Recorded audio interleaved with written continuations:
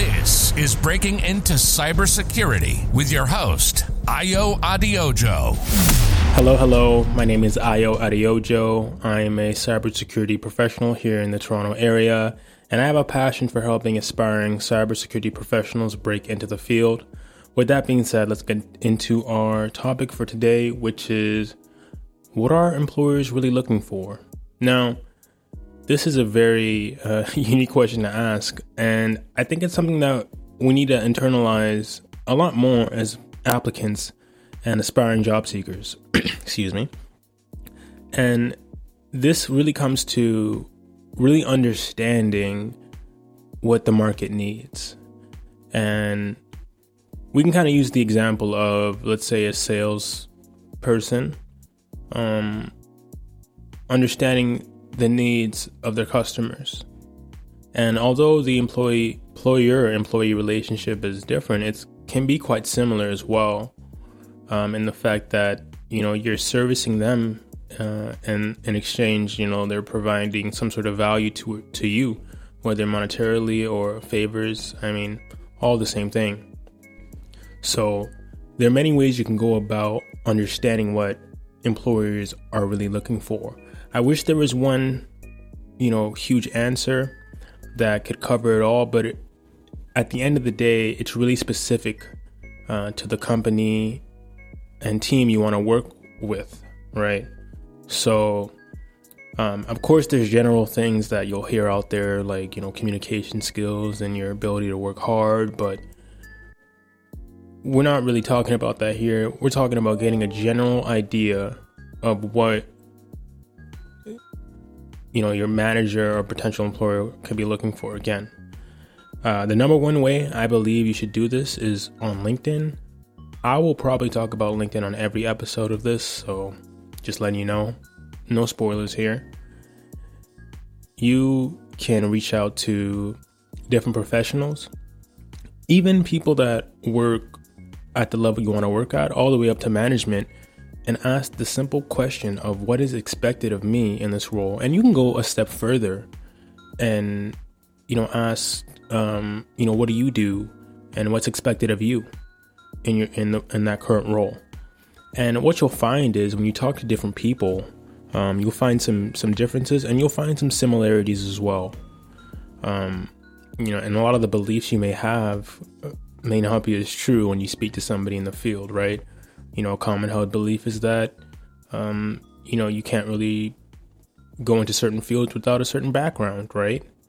And then you speak to a manager that actually promotes that diversity of backgrounds. So there are many different, ways of leading and ways of forming a team. And whatever specific company you want to get into, might have a unique way of doing that. And again, it would be to your advantage to go and speak to people on LinkedIn and really understand what they do for work. One problem I see is that a lot of aspiring cybersecurity professionals want to get into the field without actually knowing what they want to do, right? They kind of read it somewhere, they read the description, they look at the salary, and I was like this too, right? I looked at the salaries and I was like, okay, this is what I want to do.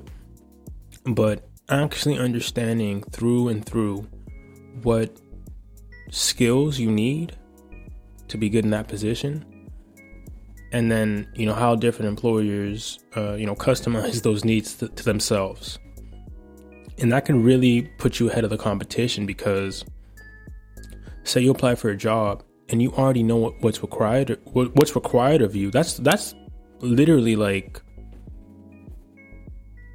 I want to say half the battle won, but you're almost there, because at least the employer can trust that, okay, you know what you're getting into. And that's a good vote of confidence. But if you're unfamiliar with what the job is and you don't really know and you sound a bit unsure, even if you're quite talented and have a good resume, it's not going to bode well in the interview, right? Also, in terms of what employers are looking for, right? I'll use a few examples because I guess I don't want to, say that I'm not going to say anything is too vague. Let me give some examples. So big one I see all the time of this idea that cybersecurity is an entry-level job, but an entry-level cybersecurity job may need some level of competency in general IT. Just like being a heart surgeon or a brain surgeon requires some level of competency in medical sciences.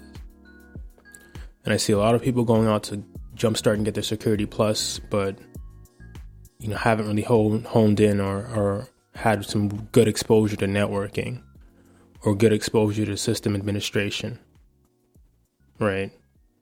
And that's something that you can't really kind of skip your way to security. It really does take some time because it's almost like an evolution of IT in general. Just being able to troubleshoot various IT systems, things like Windows Active Directory, Linux Plus, or Linux, things like that.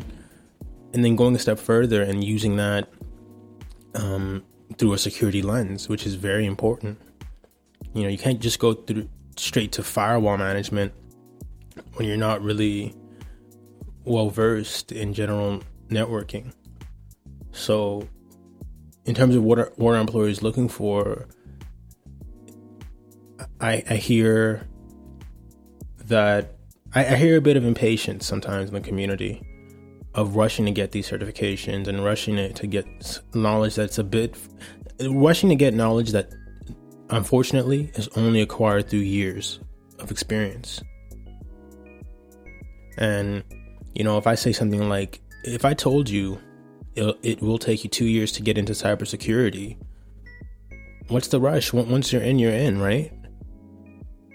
But trying to piece together things really quickly and mush it up and just put it out there, it's time is respected. If you spend time learning throughout the years, if you build your resume up, that's something that employers are looking for. Is I was talking to someone today about this, but your resume is kind of twofold, right? It shows the amount of investment you've placed into yourself. Nobody forced you to do anything. You could have sat at home all this time, but it shows the amount of investment you put into yourself. Okay, so you spent $25,000 on a bachelor's degree? Okay, or you got some certifications, you spent thousands of dollars on a bachelor's degree, you spent a couple years learning it. We see the timeline. So that's trust, right? I'm gonna use just a business as an example, right? When you come to cybersecurity with no experience and you want to get a quick certification, this is what it looks like. It looks like me going to a bank with zero sales and asking for a loan. And they ask, how many years have you been in business? Oh, a few months. Okay, do you know what you're selling? Kind of? No, not really. But if I've done, multiple years of business, right, 3 years of business, we have some profits. And they ask, how much money have you invested in this business? Oh, $20,000. Yeah, that sounds a lot better, doesn't it?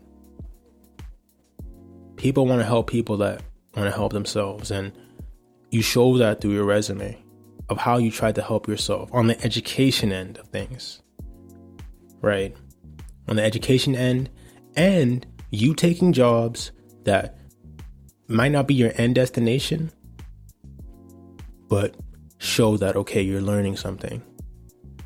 I talk about help desk sometimes. Help desk. If you're in college, school, you want to get into IT security, or cybersecurity, just, a help desk job is really not bad. Like just a basic technical role that can get you, hands-on.